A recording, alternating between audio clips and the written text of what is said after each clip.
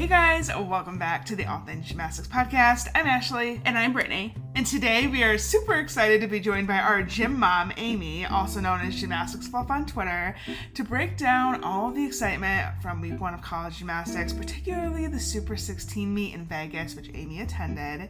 She talks about meeting Suni Lee, Dana Duckworth singing the national anthem, the announcers messing up people's names. I mean, all the behind-the-scenes stories that you guys want, we've got them, so don't go anywhere. So we are super excited to be joined today by our gym mom, Amy, who just got back from Vegas. So she's here to recap all of that. Her name on Twitter is at Gymnastics Fluff. Make sure you guys go give her a follow. Do we need to tell people why she's our gym mom? I think we should. Do we need to tell that story? Amy, do you want to tell the story? And also, I think you should tell people about you as far as like your gymnastics fan life. Like, how did you get interested in gymnastics? Where did your love for the sport come from? Okay, we'll start there, and then we'll do a segue into how you became my gym daughters. Yes. So I grew up doing like dance and theater and recreational gymnastics. I am sadly inflexible. It is the greatest sadness of my life that I wasn't talented as a gymnast, but I've always really loved the sport. So I did my undergraduate at Wake Forest in North Carolina, and then I went to Georgia to do a graduate year. And I've been a Georgia fan my entire life. My parents both went there. My grandparents lived in Athens. My mom grew up there. The number one thing that I wanted to do was help out with the team in some capacity. So I stalked Suzanne Youghlin, ran into her in the parking lot outside Stegman Coliseum and said, "Hi, I'm Amy, and I want to work for you." And she said, "Thanks, I don't have any jobs." And I said, "That's okay, you don't have to pay me." So she said, "Come to my office on Friday." And I just started like just doing whatever little things needed to be done. It turned into one of the most fun times of my life. I spent I'm going to date myself if I give the year, but the 1997 season, like basically as Suzanne's shadow, just like carrying her stuff from event to event at meets. And I made scrapbooks for the girls and I traveled with the team and it was super, super fun. I lost Suzanne's locker room key one time and I'm still like, I go cold when I think about that. It was terrifying. The fear that like took over your body? The fear. Because you don't want to let Suzanne down. But she's really fabulous. She's just really, really real. And it was an incredible experience working for her. And that just made me like the hugest fan. And the sport has really, really grown since then, obviously. And so many more teams have found their groove. And that year, actually, Georgia was supposed to be just the team to take it. There was never any doubt that we were going to win championships. And we'd had an amazing season. And then fell 3 times on beam in the opening rotation. And it turned out to be the first time that UCLA took the title.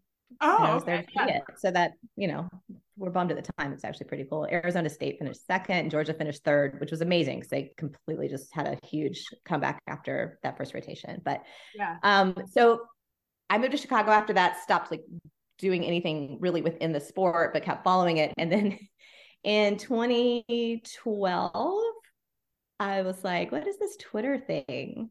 I think I could get some gym news on there. So I made a Twitter account and you guys were one of the first accounts I followed because I was just like searching like who does gymnastics stuff. And I think you were like 14 at the time.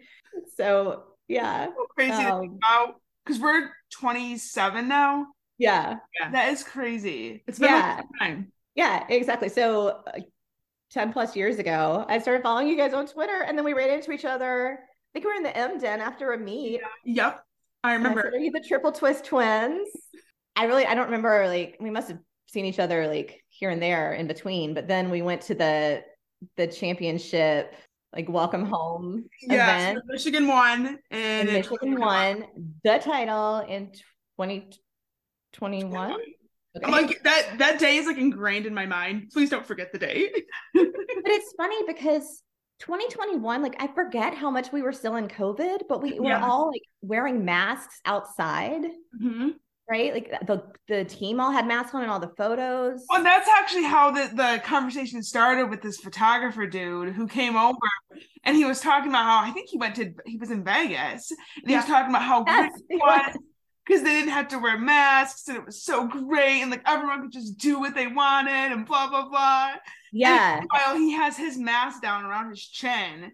Right. We're like, back up, dude. And this, I want to say, was one of the first things that we had done like in a group setting since COVID got like really serious. Like it was one of our first times like back out in like the world.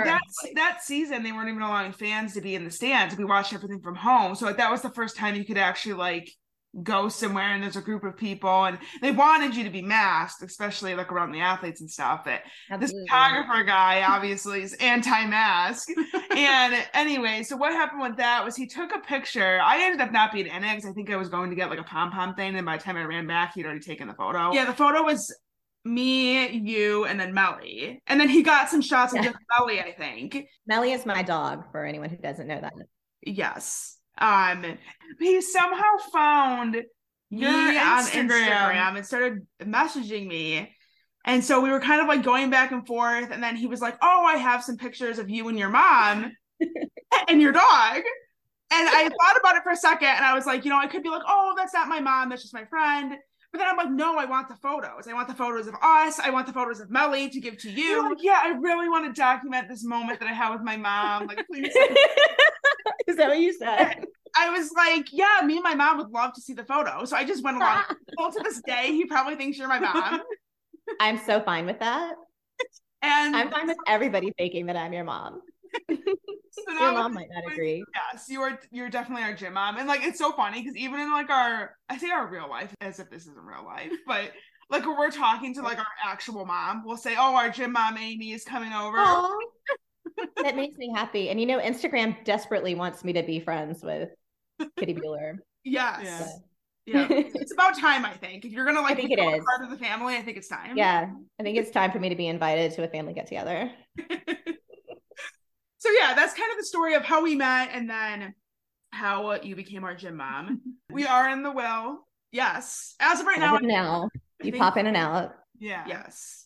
I was sending you the rotation schedule for all of the subdivisions. So I think we're on good terms. We're pretty solid right now. Yeah. We're pretty solidly in Hopefully the will as we stand. Okay, so Amy, like we said, she was in Vegas for the, what are they calling it, Super 16 or Super 16? Okay, Super 16.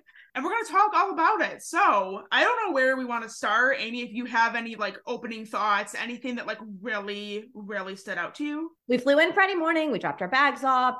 We went straight to session 1 to watch warm-ups. And I think all of us were just really curious about whether this was going to be a well-run meet or what, because it was really like delayed getting information, right? Like we had heard from Bev that it was going to happen. Yep. And we didn't get the TV schedule, I don't think, until literally the day before. Like it was so last minute. That's crazy. I think there was things in place though, because really for like a week and a half leading up, we did know that it was going to be televised, but it wasn't public. Yeah. So I'm like, why? Like, what's going on? Are they going to like change this last minute? Yeah. It ended up being fine, and we got it figured out like the day before. But again, super chaotic and not very well organized. Yeah. So, honestly, no surprise that session 1 was pretty empty because it was a Friday afternoon. So, the little club kids in town or in school, people are working, and there were no real headliners. And if you're not like really invested in the gymnastics community, I don't think you know that Fisk is a big deal, right? But we were super excited. So the stands were empty except for like pockets of people there for the team, which was mostly parents. Fisk by far had the biggest contingent, not only in that session, but maybe other than Oklahoma, who always travels really well, for all 4 sessions. Really? There were parents, there were aunts and uncles and cousins and brothers and sisters, and like they were so psyched, as they should have been. Like they were there to see it happen. They were loud, they were super proud. It was really, really fun. And that made the atmosphere of that session just really dynamic. And we were sitting right in front of that crowd too, which really, really helped. Oh, wow. Yeah. I'm surprised to hear that they had that big of a section. Like I'm not surprised, honestly, because it's probably, you think about how many gymnasts are on that team. They probably had like every family member that could come to that meet. Probably. Yes. Yeah. Because it's such a big deal. It's obviously the first ever HBCU gymnastics program, their first meet ever. They probably brought in like everyone they could think of that they could bring. They did. And it wasn't necessarily like a huge crowd. Like it wasn't like a nationals level section by any means, but they represented. They were there and they were excited. And it was really, really fun. They had their pom-poms and they all had their Fisk gear on. And yeah, they were excited. We chatted, my husband and I chatted with, I don't remember whose parents afterwards. I wish I did. But, we were telling them all congratulations and they were just so proud. And they live in Florida. So, they have to travel just to see home meets. And a lot of parents have to do that, right? Yeah. But like the mom was going to be able to come to Ann Arbor, but the dad couldn't get off work.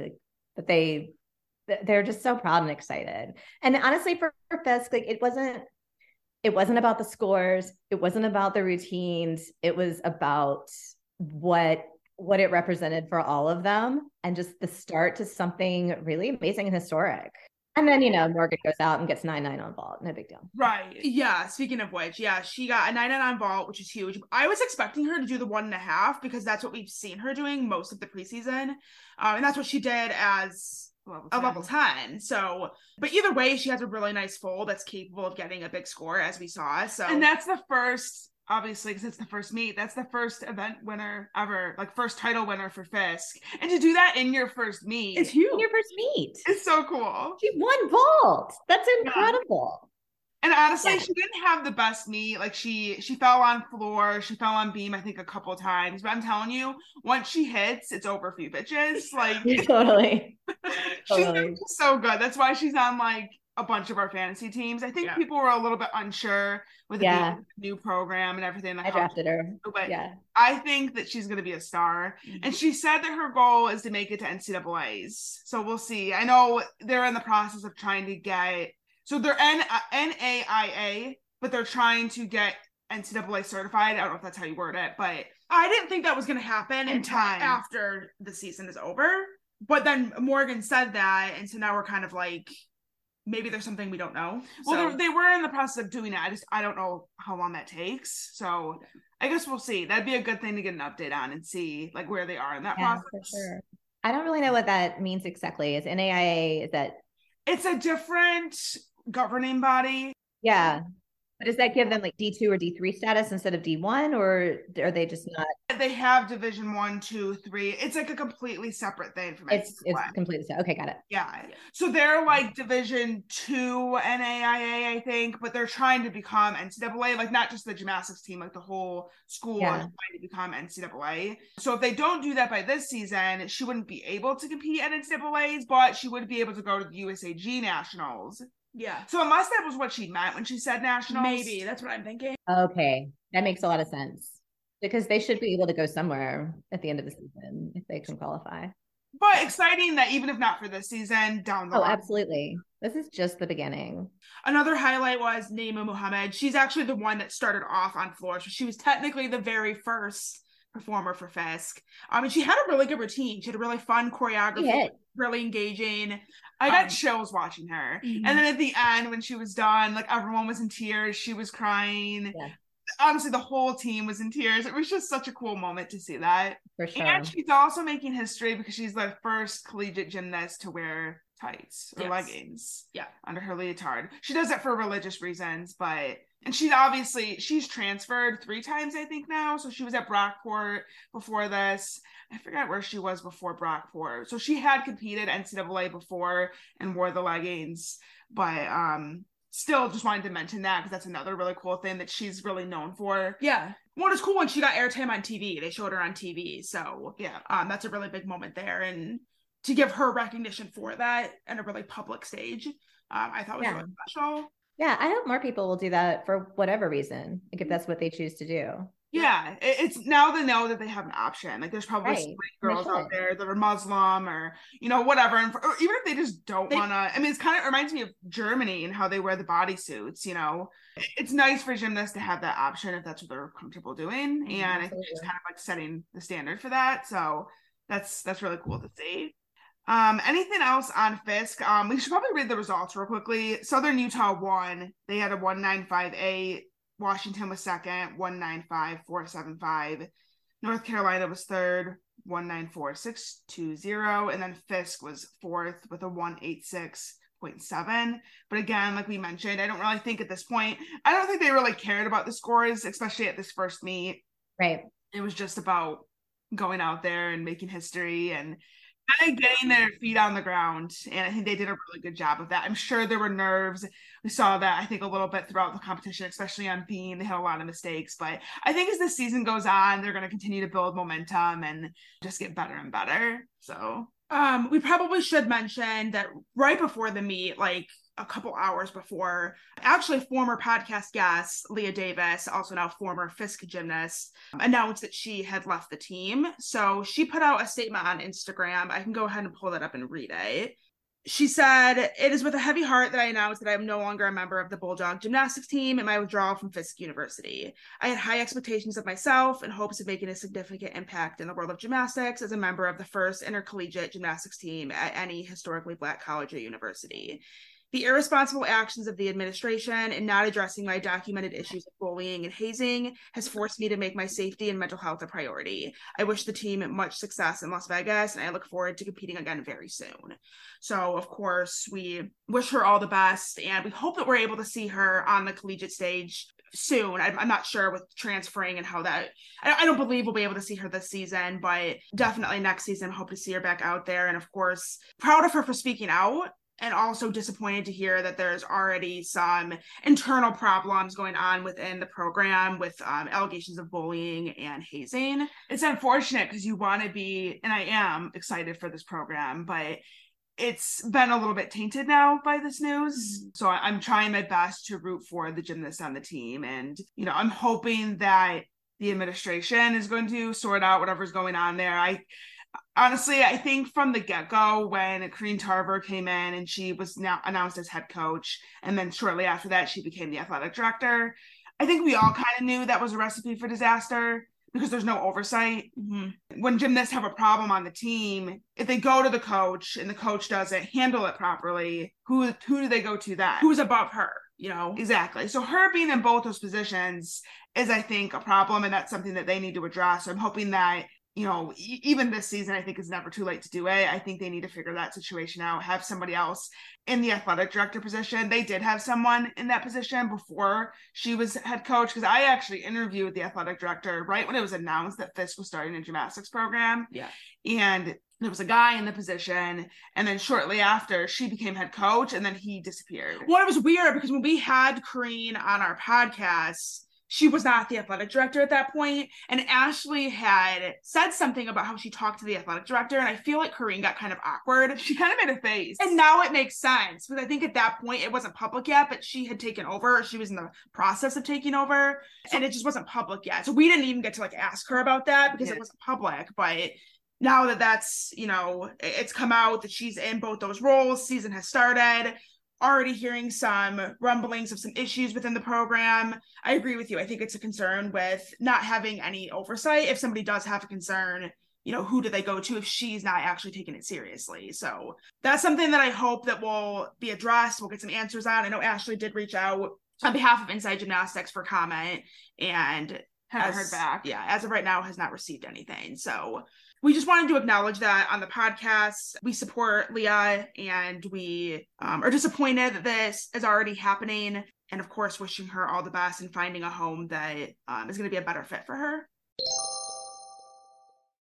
Honestly, this was sort of like this other than Fisk, actually, I guess, including Fisk, because they're all freshmen. This session was kind of a freshman story to me. It's like Trista Goodman at SUU. Yep. Really stood out. Lily Tubbs didn't get the score I thought she deserved, but I loved her bars. How did she look? Because I have her on a good. Okay. Scores were real. I felt like scores were really low. They were probably fair, right? But we're not used to seeing fair scores. So it felt low. I felt like until maybe the last session, it felt like all the scores were kind of low, but honestly, they were probably just accurate. Exactly. We're not used to that in college gymnastics. I'm like, someone hits routine, where's the 9-9? Well, and I mean, how much do we bitch about this? But you can't have accurate judging for some schools and Carol judging for other schools, because then it's not fair across the board. It has to be fair across the board. Yep. either carol everybody or give everybody accuracy. Yeah. Well, that's good to hear about Lily Tubbs though, because so on TV they showed a couple UNC routines. They showed a couple Washington, quite a bit of Fisk, I feel like. Mm-hmm. And then who was the other team again? They didn't really show. Did you say North Carolina? Southern Utah. Oh, Southern Utah. Yeah. Yeah. We didn't even see Kaya Forbes, our girl Kaya Forbes. We didn't see on the broadcast. How did she look? I videoed her vault. I sent that to you, right? Yeah. And then I posted it, maybe. Yeah, you didn't send it to us. I think it was on Twitter. And then she did floor as well. How did her floor look? Honestly, do you not remember? Quad meets and my ADD are like a powder keg because I'm constantly trying to watch everything, which means I end up watching nothing. Yeah, it's so lot. Frustrating. It's a lot. In some ways, I wish I was in the arena because you can pick what you want to watch, but then you end up trying to watch everything, and then you miss. And I didn't know who was who because they didn't have any sort of lineups given to us. They didn't have any announcement whatsoever about who was going. They didn't have, did they have an arena announcer? They did, but only like the wait, when was Cal? Yeah. So in session 3, we'll talk about this. Did you see I posted the announcer clearly didn't read anything ahead of time or ask any questions about how to pronounce people's names. So of course he goes, in second on vault, Nevada Sofa. No. He gave her a drag name. That's so bad. So he definitely would not say Corinne Tarver. He would say Corinne Tarver for sure. All day long. Yeah, it was pretty weak. That's one of the things that got better session to session. Like they kind of found their groove. I don't know if you saw the picture of the scoreboard, but it was literally like a projector screen. Yeah, it was by the beam, right? Yeah, like actually at the end of vault, really. Okay. So, here's vault, here's beam. It's sort of in the corner in between. I was hoping that wasn't the actual scoreboard, but you're telling me that's I will send you a picture of it right now. It was trash. It was so hard to read. So bad. It was awful. But at least by session 4, they were putting up scores just briefly, but after they happened. So you could see somebody just went whatever score. Yeah. Session 1, it was so haphazard. Like they might put up a score, they might not. So we had very little idea what was actually going on. Love that. Yeah, love that. But it did get better as it went on. Like by session 4, did they have it like mostly? Did they have most of the shit together? I think that everybody was conscious of the fact that session 4 was the session. Mm-hmm. Like everything else was sort of just like a pre-show, basically, because in session 4, suddenly Dee Dee and Jess were all dressed up, right? In every other session, they were just like, we just put on our athletic wear. The announcer was definitely more primed for session 4. Like I think they had just had some practice by that point. And also I think they had just all been told like, this is the session that sold tickets. This is the session with the headliners, 3 practice rounds and then a meet. It's kind of how it felt. Gear up for the real important one, even though it's all exactly it all should be important. Yeah, I mean it was all on the same TV network. I mean, granted, like the times might play into when more people are tuning in, but I mean you think they would have been prepared for all of it. But yeah, I think that apparently they have a contract, Ozone, and they're gonna do the Super 16 for the next 3 years. Yeah, I heard that. So hopefully I just saw it on Twitter. Yeah, I will absolutely go back. I mean, however the meet itself was run, the gymnastics was amazing and it was really fun to be there. Okay, so moving on to session 2, we had Oregon State, Stanford, Georgia, and Rutgers. I'll give the scores real quick. So Stanford won with a 196.175.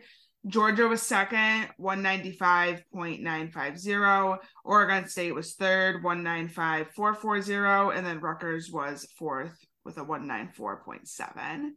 My highlight was Georgia having no beam falls. Yeah, Georgia looked good. First meet of the season, especially how they've looked the last couple of years. I feel like this is going to be a new team for Georgia because honestly, it is a new team for Georgia.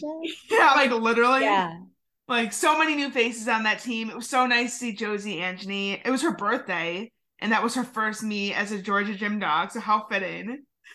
She was so happy. She just has the cutest personality. Like I don't know how you could be on a team with Josie and not like love being there. Like she's just happy and just so cute.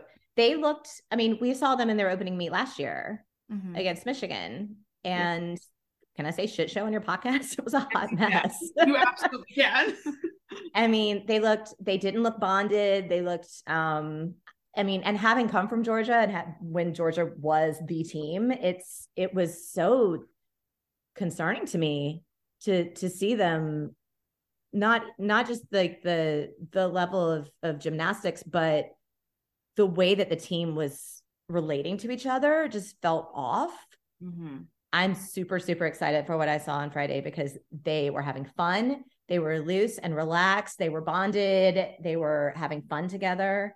It was crazy to me, like the lineups. I'd have to go back and actually look, but I just remember thinking like, okay, this lineup is transfer freshman, transfer returner, freshman returner, like almost the entire team is new or non-returners are new. Yeah. They look really, really good. And I think they're just going to improve over the course of the season. They had a couple of mishaps, like Naya hit her foot on the bars. I don't know if they showed that. No, I don't think they showed her on bars. They her at all. They showed her on floor, I think. They did, yeah. And they might have showed her on vault too, if I'm remembering correctly. There's so much gymnastics over the weekend. Did they show Soraya's vault when she crashed? Yeah, and they right behind vault, and it was terrifying. Yeah, it was terrifying. They showed it, and then they also slow-mo'd it. Super scary. I think she gets in her head about that ball. She was going for Yurchenko 1.5, and last season, when they were at Michigan, that was the first meet of the season, she was doing a Yurchenko full. I think she did that for most of the season last year, even though she can do a 1.5.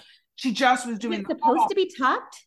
No, no, she was doing. I think she was going for the 1.5, and then she stopped twisting midair, and then her feet touched the ground, and she like flipped backwards onto like her shoulders almost. Really, really scary. And she got up pretty quickly. I was kind of like hoping that she would stay down just for them to make sure she was okay. Because she did limp off. I don't know how long they showed it, but we were right there. So she kind of limped over to the trainer. I was really concerned. And then we could see her with the trainer over at bars when they all transitioned over there. But then by awards, she was up and walking around, maybe like a little gingerly on the ankle, but looked completely fine. Okay, so that's good to know then. Yeah, like maybe they'll need to rest it, but I don't think it's an injury. Yeah, maybe just like some soreness or something. Hopefully not serious. I was also sitting next to Suni Lee at this point. So wild. I'm so jealous of you. So how many people were here at session 2? Because I don't understand how Suni Lee could have been there and not be being swarmed. I mean, same, but more, but still kind of the same vibe. Like the sections are a lot of parents. And then there were a few like diehard fans scattered around. Like where our seats were actually on the other side by beam. And we just chose to be, it was so empty. We could go wherever we wanted. So we chose to sit behind vault for this session, which was the best move of my life, obviously. Good choice. Best choice I ever made. But directly in front of us in our assigned seats were a couple from LA who are UCLA fans and went to meet the Bruins. And at one point, it was Jeff and Jeffrey. They were so sweet. At one point, Jeff turns around and goes, "Are you Fluff?" Like, I just get recognized. You're in your fame era. In my fame era. But they were really sweet. And then directly behind us were a retired couple who have been following the Georgia team around for 30 years. That's so wild. And massive Bulldog fans around us. So there were, pockets of big fans, but it was the majority parents. But so the second session, it was more people than the afternoon session, which makes sense just because of timing. But there just weren't that many people around. Like we went and sat 2 rows behind vault with nobody around us for the entire session. Yeah. And then Suni and I think maybe Piper, like a couple of her teammates. It was Sarah Hubbard. Sarah Hubbard. There were 3 or 4 of them. Oh, okay. Just came and casually sat. We could see you on the TV. We could see Suni like walking by when she was leaving, walking like right by. Yeah, it was when Stanford was on floor. I forget who exactly. It might have been Brennan Nault, but you could see Suni like getting up to leave, and we're like, "There's Amy." They left right after Katie Finnegan's routine, and she was cheering so hard for Katie. So I don't know, like, I wonder if they knew each other, like going through club gymnastics, or if they just know each other from SEC gymnastics. But big Katie Finnegan fan, Suni Lee. I think it's cool that she goes to other sessions and just like, tries to be like a normal spectator. I think that's cool because I feel like you would never see Nastia Liukin in the crowd, you know? Right, like Suni stays humble. Or like Simone Biles even. And granted, like Simone is like another level of famous. Another level, yeah. For being an Olympic champion and like the current Olympic champion, it's cool to see her just like in the stands. Living her life, yeah. Did she have her bodyguard there with her?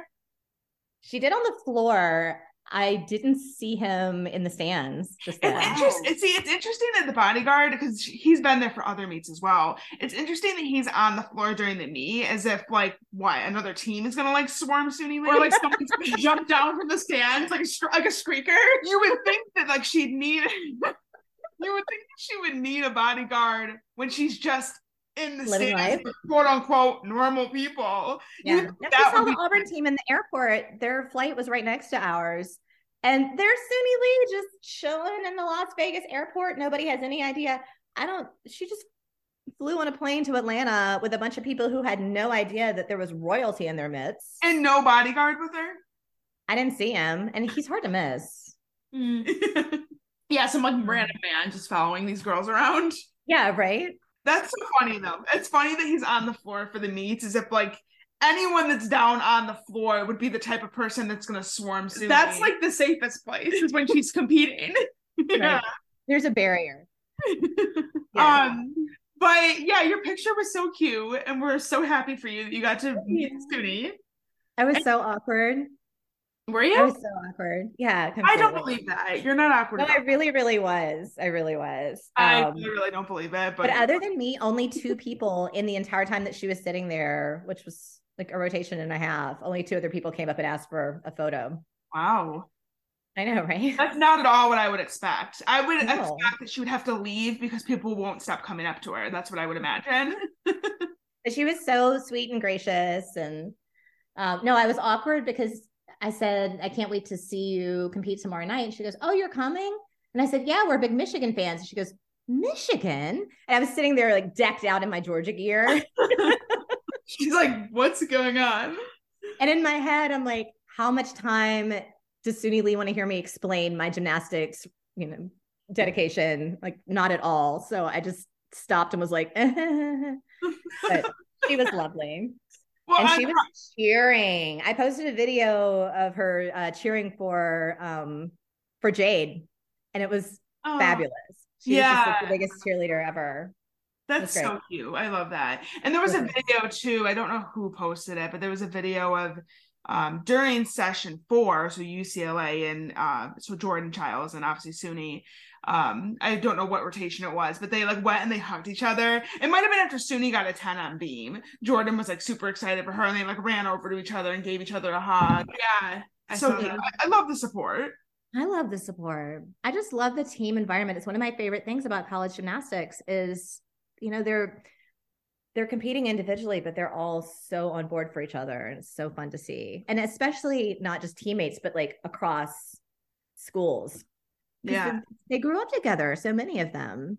And they're friends and they know each other. And I think people forget that. I think we think that they're all this like, which they are competitive, granted, but I think really at the end of the day, they're all friends and they're all supportive of each other. We like to think that they all have this like big rivalry with each other, but they're all just the fans.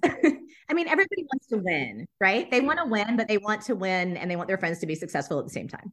It's the fans and it's the Twitter accounts for the schools. Did you see Utah when they beat LSU? No. They posted, go look. They posted a picture of Swoop, is it an eagle or whatever? Yeah. And he's holding the stick crown, LSU stick crown, and it's like broken. No.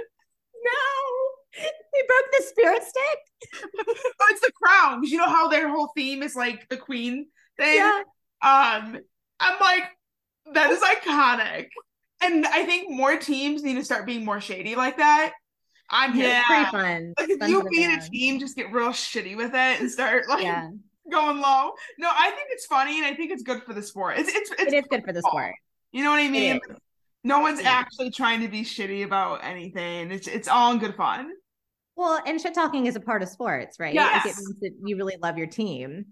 And I grew up a Georgia fan. You guys, I hate the University of Florida with all of my heart, but I can still love their gymnasts and want them to do well. Yes. Right. And want the school to fail utterly in every aspect. Like that's sports. Right. Like that's like get your 10s, Trinity, and then please still lose to Georgia. It'll happen again someday. It really will. Right. Get your 10s, but like don't win the national title this year. You're gonna need to tie with some of my faves. Yes. Exactly. Yeah. So did I just delete my note? Okay. No, I didn't. That was bad. It literally looked like it almost deleted, and I was about to just delete the whole podcast. Wait, like, can we talk about the most important person of session 2? And that would be one Brendan Koo from Stanford on the floor, living his best life, getting not only his team pumped up, but the entire crowd. Like my husband at one point was like, I haven't watched a routine yet. I'm just watching that guy. It is entertaining. It was amazing. He was having so much fun. We tracked him down on Twitter. I saw that. Go follow at Brendan Koo. Unreal, super fun, and watch him on the sidelines for all the Stanford meets. The energy is unmatched. Unmatched. And Tabitha, oh my goodness, she looked fierce in that black pantsuit. Fabulous. Their sideline game is on point. Love that. Their gymnastics is good too. Yeah, really Stanford sideline. Stanford looked pretty good, honestly. Yeah, so that's a good segue because I wanted to talk about Stanford. Irina Alekseeva finally not only competed, but I think she hit her first routine ever in college. She got a 9.8 on bars. We didn't see it; they didn't show it on the broadcast, but I saw the scores, and she got a 9.8 on bars. So that's exciting to see that she's not only making a lineup but doing well. I think her first 2 seasons she has barely competed, and when she did compete, she was just she's only a sophomore, right? She should only have last season. I think she's a junior. Oh God, I don't know. Is she redshirt? Oh look, we should probably be factually. But either way, to see a hit bar routine from her is huge because that is something that we have not seen yet. So very excited about that. On floor, I noted Stanford. I love their choreography. Brennan Null, Anna Roberts. They have Terralyn Wynn. She looks great. Well, they have Hallie Mossett. I forgot. She's at Stanford now, and she's the one that's, I'm assuming, doing the choreography, which makes sense because they had some really pretty choreography. And really fun routines. Alekseeva is a redshirt sophomore. Okay. So that would mean she's been here for 2 years. Yeah, you're right. Yeah. I said here as if I live in California and I'm like a part of Stanford. Why did I say here? I want to mention Chloe Widner though. She beat Jade Carey in the all around. That's insane. She was on fire. To start her senior season, she got a 39.525. She also won beam and floor. Pretty big deal for her and her, to kick off her senior season. Jade Carey didn't have a bad meet. I just feel like she was probably judged more accurately is where it was like a normal Pac-12 home meet. She probably would be getting like 9.9s or 9.95s for things that she was getting. Yeah, she didn't get the Olympic bonus.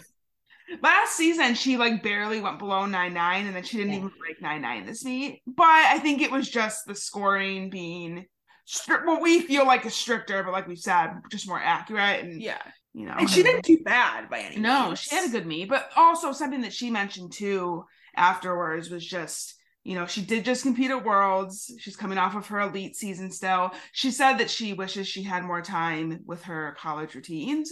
So hopefully she has enough time by next weekend because here. You should time wisely. You're 20 hours. Did they show much of Rutgers floor? They showed a couple. We saw Hannah Joyner. Whoever the anchor was, we saw them. But not the name. Overall, Rutgers floor was just really fun and engaging and very, very fun to watch. Mm-hmm. Yeah, it was more of them. We didn't see a lot of. There's like certain teams that they kind of neglected. Well, what would happen is after the first rotation, whoever the top 2 teams were, that's who they would start to show. That's all they show. Almost entirely. Yeah, because session 4, it was pretty much Oklahoma and UCLA. Like we saw a majority of their routines. Didn't see a whole lot of Michigan, even though it was on the Big Ten network, and that was the only Big Ten team in that session. Oh, weird. That's such a short-sighted way to film a meet too, because it's not over after 2 rotations. Right. Yeah. Well, because somebody's still going to beam. Yeah, and exactly what happened is Michigan, they were, last the entire time, and then they ended up winning second. So yeah, they came in 4th for the entire week, didn't they? You mean like with everybody combined? Yeah. Oh, really?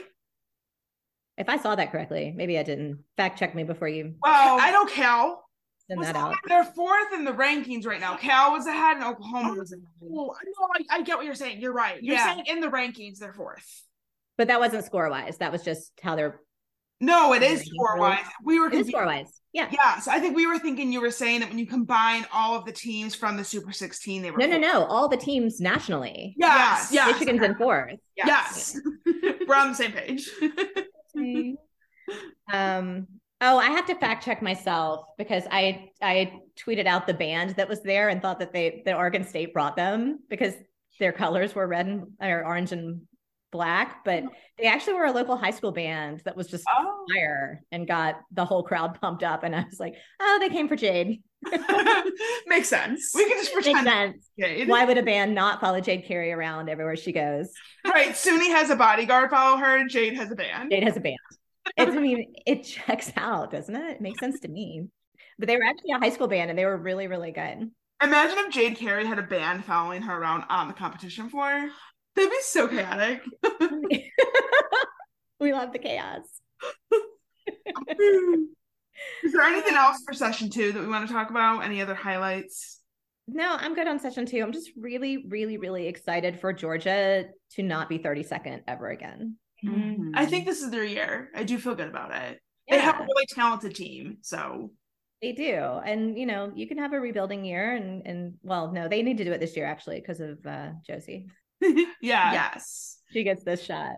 Josie Gym Dog deserves to have an incredible season. Also, we didn't talk about Vanessa Deniz. She only did beam. I think she got a 9.85. They didn't show it on the broadcast, but I tweeted that routine out and it was really, really nice. Yeah. Okay. I'll have to go back and look because I feel like I'm not seeing all the stuff that you said that you tweeted. So yeah, well, you were busy watching a broadcast, and I have no idea what they showed on the broadcast except that we were texting and I was asking if they were showing things. I made the assumption that if there was only one routine happening in the arena, that it was being broadcast, but that was silly of me. Because that would make too much sense for them. Way too much sense. So I'd be like, I don't have to film this one. They're obviously showing it. Nope. But I'm hoping Vanessa Deniz is going to do more events. She's been training everything but vault, I believe, and she's looked really, really good. So good. Only beam here, but I'm hoping that she's going to also step up and be a big scorer for Georgia on bars, beam, and floor. I think she will be. And Sandra Alsadik, she's the transfer from Ball State, also a 5th year. She looked really good in preseason, and then she didn't compete at their exhibition. So it was nice to see her compete on 2 events here. They didn't show her on the TV, but I just looking at scores, I know that she's alive and she's competing. So happy about that. Yeah. So session 3, we had Cal, Iowa, Arizona State, and BYU. Cal won with their highest season opening score in program history. It was a 197.475. Currently ranked 3rd in the nation, which I don't think anybody was expecting. Iowa finished 2nd with a 196.225. Followed by Arizona State in 3rd with a 195.775, and then BYU in 4th with a 193.775. So Cal looks amazing. They are like the whole package. They have beautiful gymnastics. They're clean. They have good difficulty. They're entertaining. They're sticking landings. I mean, they really are the complete package, and I'm super excited for them this season. They're ready for the season that they deserve. They looked so good. They looked so put together, so well conditioned. They've got everything they need to go to nationals. Give me some Final Floor with Cal. I'm down for that. I could see it. Yeah, they really do have a talented team. They have Nevaeh D'Souza, an all-arounder who's incredible. MJ Frazier didn't have the best meet here on vault, and then bars she fell. Yeah, on the low bar she was doing a pirouette, and she just came crashing down. But then her beam was good and her floor was good. So good. Yeah, 995 on both those events. And to think that Cal scored a 197.475, not counting MJ Frazier on vault and bars, speaks to their potential. Yeah, very, very good sign of what this team is capable of, because normally MJ would be, you would assume, a 9.85 plus score on at least those two events as well. So That's have big. Andy Lee, incredible all-arounder. She got a 9.975 on bars. She looked amazing. Yes. Yeah. Amazing. Yeah. I'm super excited for MJ. She's gonna be a star. Cal won the all-around title and all 4 event titles here. So they were just on fire. Oh, did they really? Yeah. I didn't know that. Yeah. Yeah, Well, they were on fire. in session 3. Yeah. Yeah, they were on fire. Can we talk about Cal's stick bear head? Oh my gosh, the photos. So Lloyd Smith, who's the Inside Gymnastics photographer, I want to give him a shout out because he's amazing. He goes to all the meets and he can upload photos to a Dropbox folder for us almost live. So like as I'm watching the meet, I'm looking at all these photos, and the photos of the Cal bear head are so funny because they will like stick their landing and then they put the bear head on, and it's so huge compared to the rest of their body. It's just so funny looking. Yeah, it's like tiny body, big head. It's so funny. But the photos were not get that thing off fast enough. I mean, can you imagine spending 3 hours on your hair and then having to put a giant bear head on top of it? Yeah, I noticed on bars, Nevaeh, when she stuck her dismount, she put it on for like a second, and then she like immediately took it off and like went and high-fived her teammates. Exactly. So it's like something that they do. Photo op. Bye. It's like the crown at LSU. Like they obviously hate putting that thing on because it sticks to their hair. Why have they not gotten a crown that looks great but doesn't stick to their hair? Or do something easy like a necklace or a boa, or I don't know. Or you can be Stanford with the stick, which is like, this is how we roll. We're literal like that. Do they still do the stick? I saw a stick. Oh, okay. Stanford wins. I mean, but what stood out for me in Iowa was Adeline Kinlan, of course, is gorgeous. And then Linda Zivit, rock star. Ball. Like how much? Did she get a 9.925 on that ball, I believe? Is that right? Yeah. She stuck it. Yeah. You guys have interviewed her before, right? Have you? Mm-mm. No, you should. She just seems like a really like vibrant, fun personality. She's a transfer from Michigan State. Yes. So I remember following her when she was at Michigan State, but she didn't really compete that much for them. So it's nice to see she's healthy and contributing to Iowa's lineups. Yeah. Iowa looked good. I wish that I had more understanding of who was going when, so that I could talk about it a little more coherently. Something I didn't realize when watching the broadcast, but I realized it after the fact, was Kinlan didn't do bars. And I think they said, I went back and rewatched the broadcast because it was on Big Ten last night. They re-aired it. And they said that she had like a shoulder issue in the preseason. So I don't know if she's going to be on bars this season or not, but I didn't even process during the meet that she didn't do bars. She only did beam and floor. They thought it was going to be a season-ending injury, they said. Oh my God. Out. She like learned a beam routine that didn't involve her hands. And then, I mean, I guess now she's at a place where she can do gymnastics and I guess use her hands, but she's not doing bars. So, well, surprising that she's doing floor though too. I wasn't expecting her necessarily to be in the floor lineup. Well, she was last year at the end of the season, and she did really, really well. So it's not surprising. It's more surprising that if she had an injury that she's doing floor. But yeah, like, bars does require the most out of your shoulders. So either way, we have her on several fantasy teams. So we'll take her wherever we can get her. Take what you can get. We'll take that beam routine. Yes. Arizona State, I was so impressed with Emily White. Like I know Hannah Scharf is their big name. Emily's right there too. She's so good. She really stood out to me. We follow for the longest time Sienna Smalley.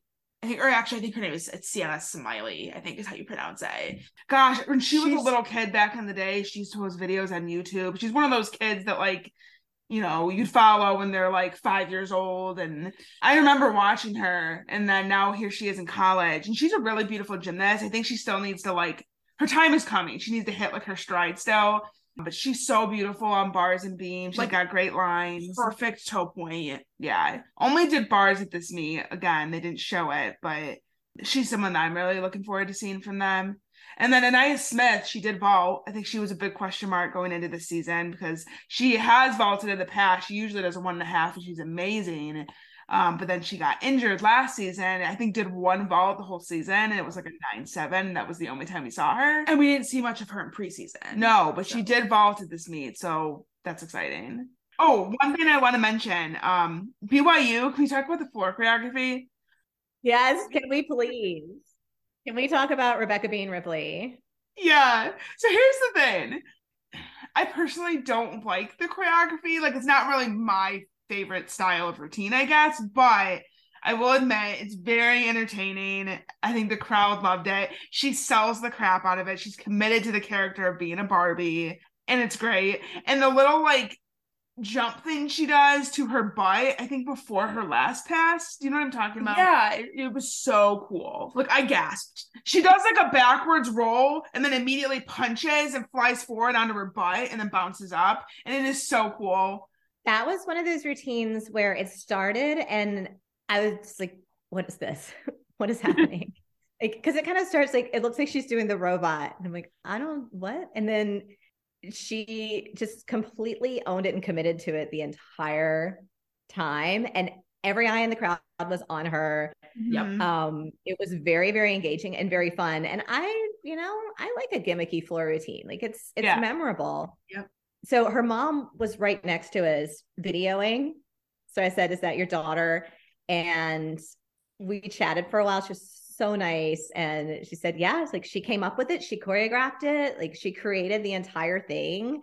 She just really owned it. I thought it was really fun. I look forward to seeing it again. Yeah, see, the key to a good floor routine, it's good when people want to go back and watch it again, even if it's not like their favorite type of routine. Like I said, like I typically, or like if I was a gymnast, I would not do a routine like that. Or like I would not necessarily look at that and think like, oh my God, that's an amazing routine. But I do find myself wanting to go back and watch it again, or every time it comes up on my social media feed, I watch it. And like, that's how you know it's a good routine. It's memorable. Yeah, because exactly. It's memorable. It stands out. It's fun. And it's different. It's different than what anybody else in the competition was doing. Absolutely. And I just really admire the commitment to the character. Yeah. Like if you're going to do that, it's going to be ridiculous if you just phone it in. You have to go all in. And she went all in. And that's not something that just anybody could do. Majority of the gymnasts in that entire competition, all sessions, would not have been able to sell that routine in the way that she did. So 100%. And she's been injured for a long time, right? Like this was her comeback. Yep. So what a way to come back. Yeah. Roaring back. I loved it. And it definitely helped having that little chat with her mom, who was just so cute and proud of her daughter. And yeah. Love that. So session 4, the last session of the Super 16, this is the big one. We had Oklahoma, Michigan, Auburn, and UCLA.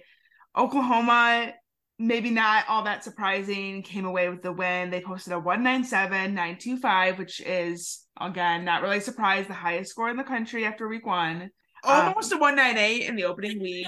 Everybody should be afraid. Yeah. With room to improve, because Reagan Smith went 985, I think, on all her events. That's not going to last. Faith Torres and Duval, if I'm remembering correctly. So they definitely have. Olivia Troutman hasn't defrosted yet. Exactly. So they definitely have probably not like their full strength. Oh, Kat Lavasser. Yeah. They said on the broadcast. She did one of the events. Beam. Okay. But Beam.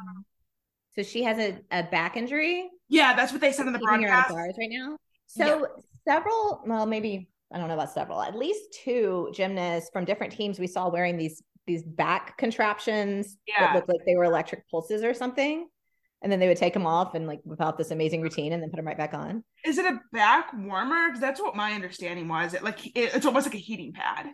If it's just a heating pad, it is the most high-tech heating pad ever, because it's got like lights on, like red lights on the back that flash. Like it. I know what you're talking about. Yeah, maybe it's like a heating pad, but also a massager at the same time. I should get one of those. Yeah.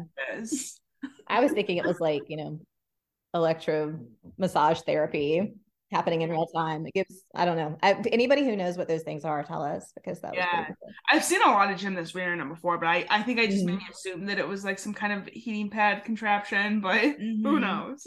But either way, not full strength lineups, I would say. Like there's definitely some key people on key events that we're missing here. So you're going almost 198 without your full lineup and with your stars not at like their normal hit level. You just can't deny how good Oklahoma is. They're just so good. That's what I kept thinking to myself watching the meet. Like, they're just too dang good. Yeah. Even my husband noticed that, and he's, become a casual gymnastics observer through me. And he said he could tell just like looking at the teams on the floor that Oklahoma had this level of like conditioning and preparedness, I think was the word that he used, that he said Michigan and Cal were the others that looked close to that for him. But Oklahoma they just came out like, a little team ready for battle, ready to go. They don't look nervous. Like some teams you can kind of see some nerves at various points. I would say almost every team had at least one event where they seemed a little bit nervous. Oklahoma never does that, like hardly ever. They just come out and they know they're the best and they perform like it. And they don't let the pressure of being the number one team, of being the reigning national champion get to them, which I think is something that can be hard to do. So, yeah, I think they're going to be the team to beat again. 100%. Obviously, there's other teams that are going to be in the mix as well, but Oklahoma, I think, is looking already for first week of the season. They're already looking like they're going to be the team again this year. So we'll see. UCLA also much improved from last season. Yeah, let me finish reading the scores real quickly. So we had Oklahoma 197-925. Michigan was second. We mentioned that earlier, but I put 1944. It's a 1974. 1944 is concerning. A little bit. Auburn was third with a 197.35, and then UCLA fourth with a 197.275. But UCLA was in it until the very last rotation. They went to beam and kind of had, I don't know if you call that a beam meltdown, but no, I wouldn't say, at least not my impression. They showed most of the routines. It was kind of just shaky. Yeah. They didn't have anything like too major happen, but some good solid routines in there. A couple wobbly scores, like 9-7 type scores. But overall, though, I think much better than what they were looking like last season. The team looks so much happier with Janelle. She's like the ultimate hype woman. I see her in the background all the time, like jumping up and down, getting so excited after every routine, which is great to see that from a head coach. And I also want to point out that last year, UCLA's season opener was a 194.85. This year, again, 197.275. So significantly better than what they did last time. I think we call that a glow up. Yes. Yeah, period. That was their highest season opening score in 18 years. So I want to say Janelle McDonald is doing something right.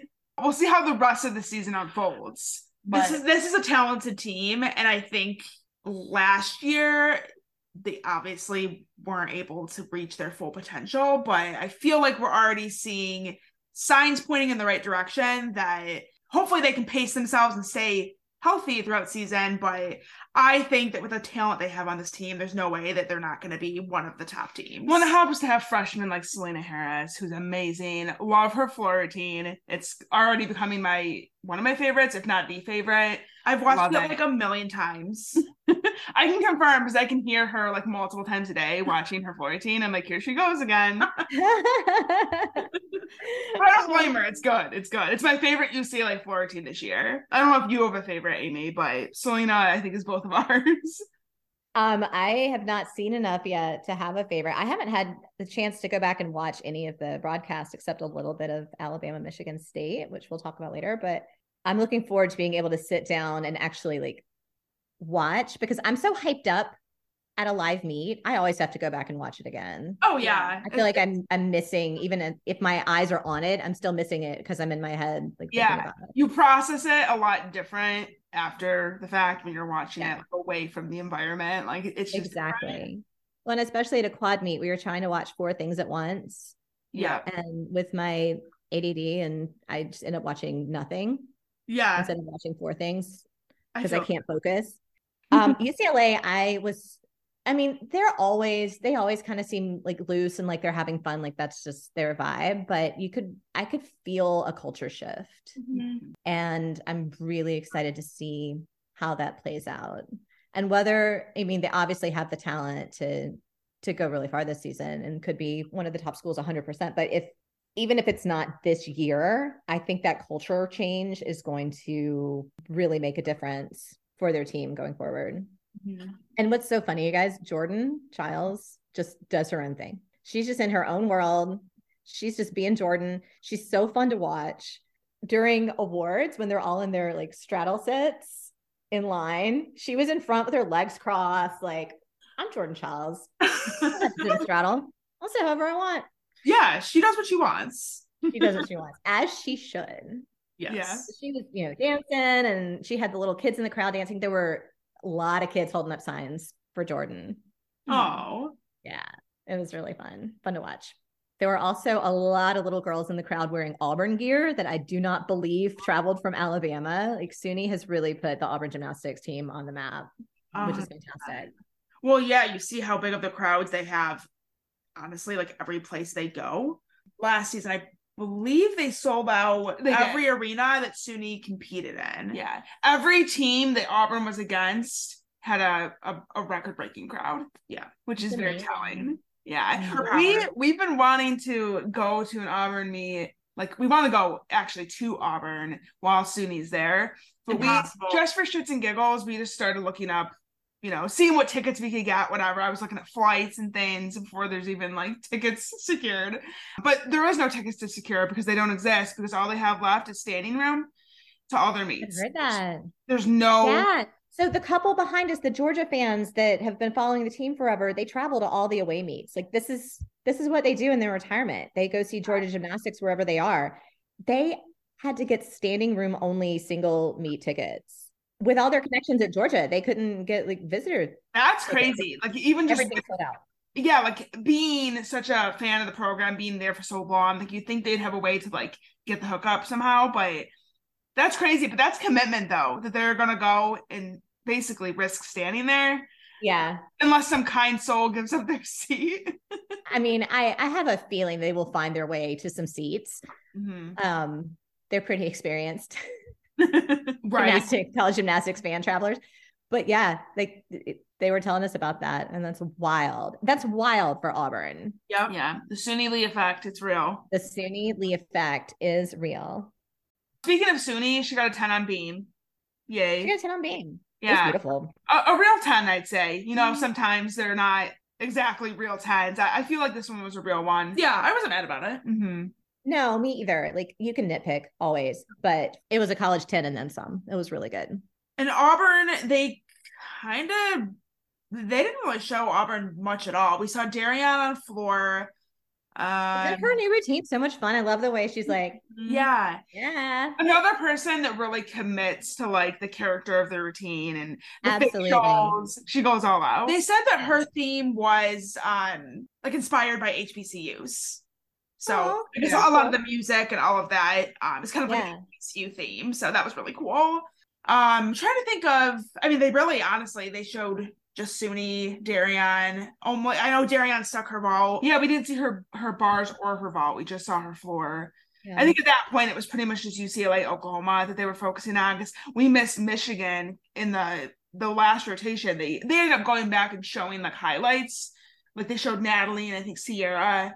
But yeah, Michigan started off with a really bad beam rotation, didn't even break 49, and then fights their way back the next 3 rotations, and it finishes in second despite being fourth the whole time. But we didn't see any of it. How many Michigan beams did they show on the broadcast? Just they showed Naomi to start, and then they showed Abby and Natalie. Yeah, so 3 to start. They didn't show Sierra's fall? Nope, no. They didn't show Gabby, Carly, or Sierra. So here's my opinion on the Michigan beam rotation. People are freaking out. Yeah. They should not. This is not a big deal. This is not indicative of what beam is going to look like for Michigan this season. No, they've been better than that. Like, they've proven that they're better than that. But also, they started the season on beam in a giant arena meet on podium. So obviously they're going in, they're excited, they're nervy. And a high pressure meet. Fluky balance checks. Sierra doesn't fall. Yeah, that's what we were saying. Like Sierra, I think, because we've done this research for like our broadcast that we do for them. Up until that point, she'd only fallen on beam twice in her entire Michigan career. Yeah, a fluke. We had balance checks on series that we're not going to see. It was not a disaster by any stretch of the imagination. It was more accurate scoring than we often see. Mm-hmm. And that was reflected in not breaking 49. There is nothing in me that is concerned about Michigan beam going forward. And then they were fire the rest of the meet. Yeah. Sierra's the kind of person that normally is like a 9-9 score that you can count on. Like, such a fluke. Carly Bauman being back in the lineup. That was her first routine since her injury. Yep. So, like, cut her some slack, people. I mean, she did good. She got like a 9.7 something. I forget exactly. I think it was a 9.775. But, like, she's going to be big. I mean, this is a good lineup. It just, you have to take into account, too, that, like, normally the first meet of the season is not NCAA finals worthy. Yeah, like, this is a huge competition with Auburn and UCLA and Oklahoma. Like, of course there's going to be some nerves. There's going to be some jitters. And when you're starting on Beam, I didn't really expect them to go out and hit 49.5, you know? Yeah. Well, and I said this to you beforehand, too. Beam was the event that they ended their season on last year. So they're basically starting off on the event that ended their season earlier than they had wanted. So yeah, I think there's just a lot of nerves when you consider all things. So. I found it to be very, very fluky, and I'm not concerned. No, me neither. At all. I think it's very telling that they were able to go 1974 without breaking 49 on Beam. I think that's something that people need to think about. Yeah, let's take a look at that. Yeah, that is a really good score given such a horrible Beam rotation. Score-wise, yeah. They had the fourth best score in the nation week 1 without breaking 49 on Beam. You hoes better watch out. Watch out. Michigan's coming. No, they looked really good. Their floor rotation was unbelievable. So I spent the whole meet like watching Michigan thinking I should be watching somebody else because I'm going to get to see Michigan in person all year, but I could not watch Michigan. Yeah. But I think vault was like the one rotation because it was kind of across the arena for me. I would catch little bits of it. And vault was hard because it goes so fast. Yep. So unless you're staring at them, waiting for them to go, you often miss it. So I missed a lot of the vault, but bars, they killed it. Can we talk about Nico Koulis's glow up season? Yeah, she is doing her best gymnastics right now. I am so excited for her. She looks good. She's going to have a year. She looked fantastic. And she has potential to get into the Beam lineup too. Yep. Yeah. Scored a 9.9 in the inter squad. So she's beautiful in that event as well. Am I remembering correctly? She went 9.925 on both bars and floor. Yeah, she did. Yeah. Yep. Unbelievable. I think 9.925 is her career high. She scored that in 2021 at NCAA's. Oh yeah. So that's kind of cool. Matching like, her career high. Yeah, first meet of the season. Yeah. First time in, like, she was hardly in the floor lineup last year. So to come out first meet and do that well. She didn't compete much at all last year. Like, we saw her in exhibition quite a bit, but I don't think she did a lot of competition. I think she may have done one floor routine once. Was it at regionals? She did a floor at regionals, yeah. Yeah, because they had she did bars once, I think. She might have. Yeah. Because there was a couple points where they were like Gabby went out on bars at the end of season last year, and then Sierra Brooks and Abbey High School weren't on floor in regionals. So there's a couple points in the season where people were pulled from the lineups, and she sometimes got plugged in, but she was never consistently in. And I started plugging JC in instead. I don't know. I see big things for Nico. Yes, I know. I'm like, I want her to take a fifth year. And she's so sweet and fun. Like, I want her to have just a year. Yes. Go get it. This is for sure her year. I think I see her consistently making lineups as long as she stays healthy. So very exciting to have her back. Also Carly as well, like we mentioned. Yeah, it was really fun to see Carly back in action. It was such a bummer to have her out last year. We didn't get to see her beam routine. I mean, I'm assuming with the score, she probably had like a wobble or two, maybe. I am pretty sure that I videoed her beam routine, and I will post it if I did.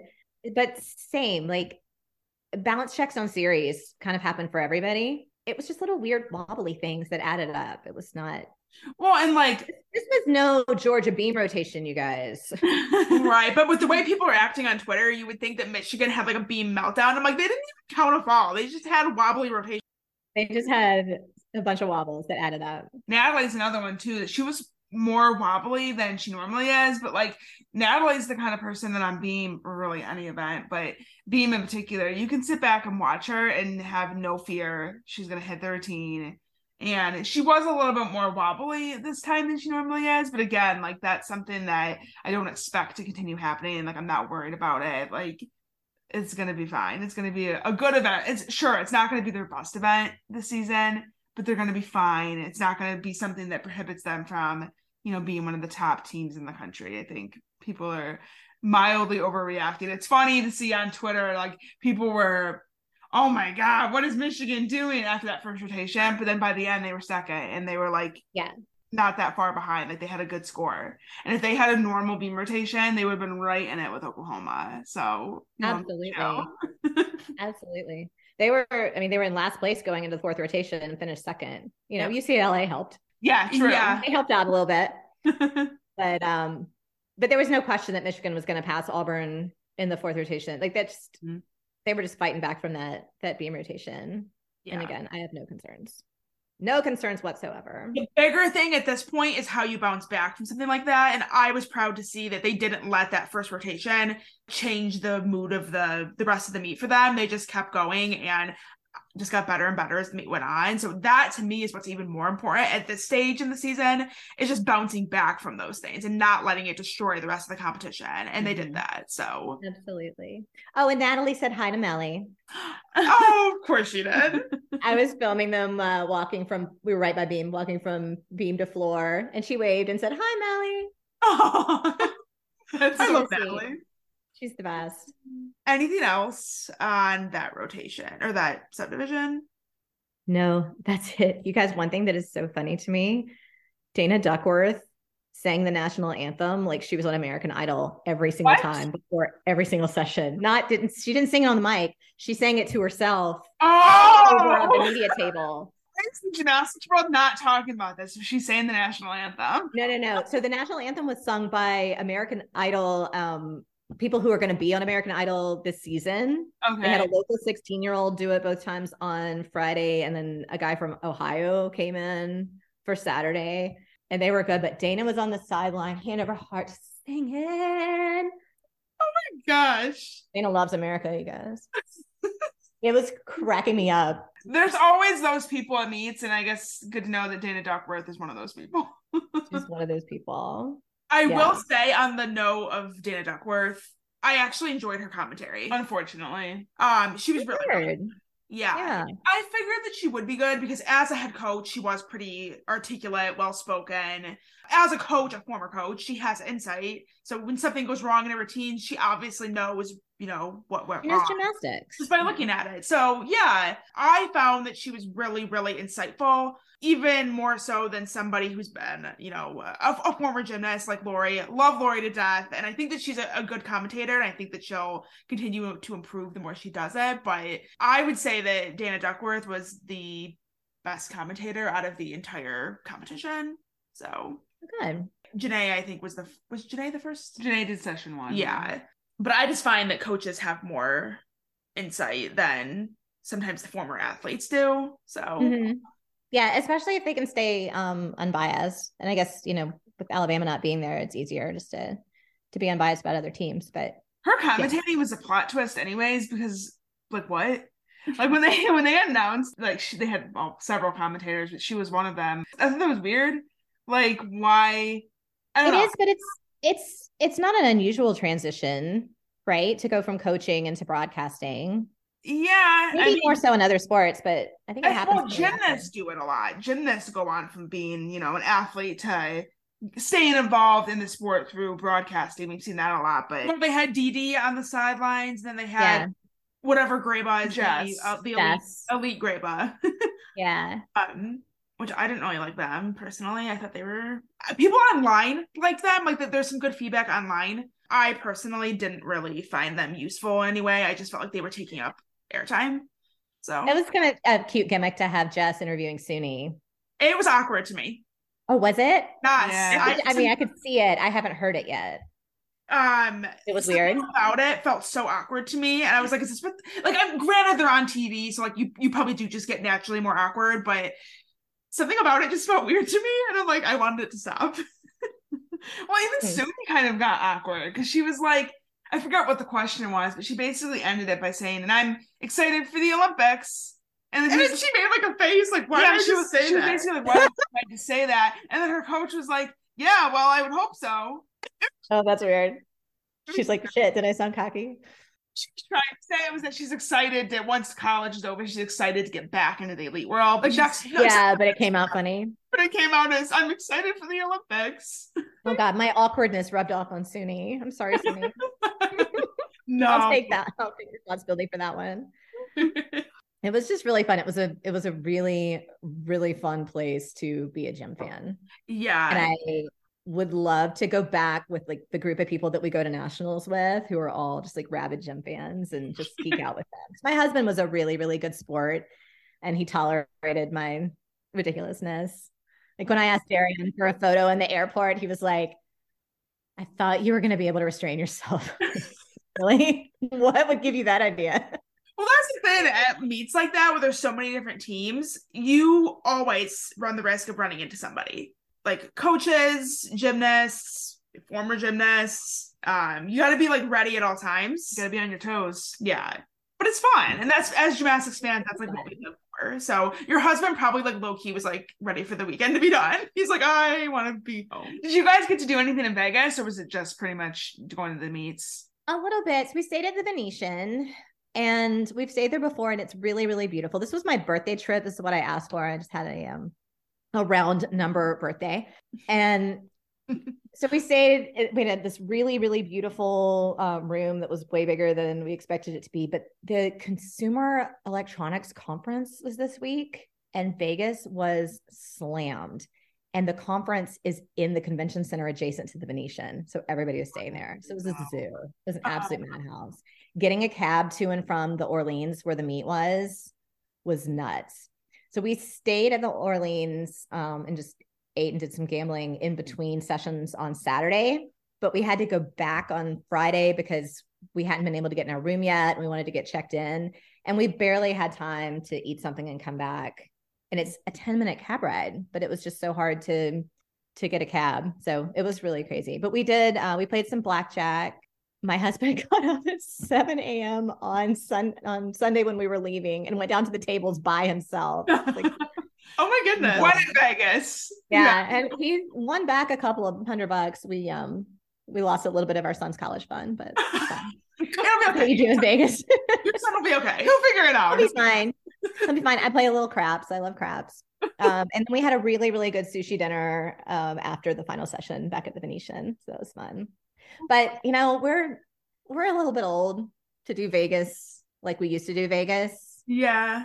Yeah. We went to Vegas together in our 20s. We both had our bachelorette parties there. We are not in that life phase anymore. Yeah. You're just like there for the gymnastics and then exactly. Yeah. And this would not have been the weekend, like the trip that we chose if we weren't going for the meet. We would not have gone to Vegas. So, but it was fun. And it was a good place to have it. And I will 100% go back again next year if they do it again. Yeah. Well, next year, maybe we can try and go. And we can go. I wanted to be there so badly. I wanted you there. If I could teleport, I would have teleported. We could have put an air mattress down in our room. It was that big. You could have. There you go. You could have stayed with that. I would have slept standing up. That's how committed I would have been. Love it.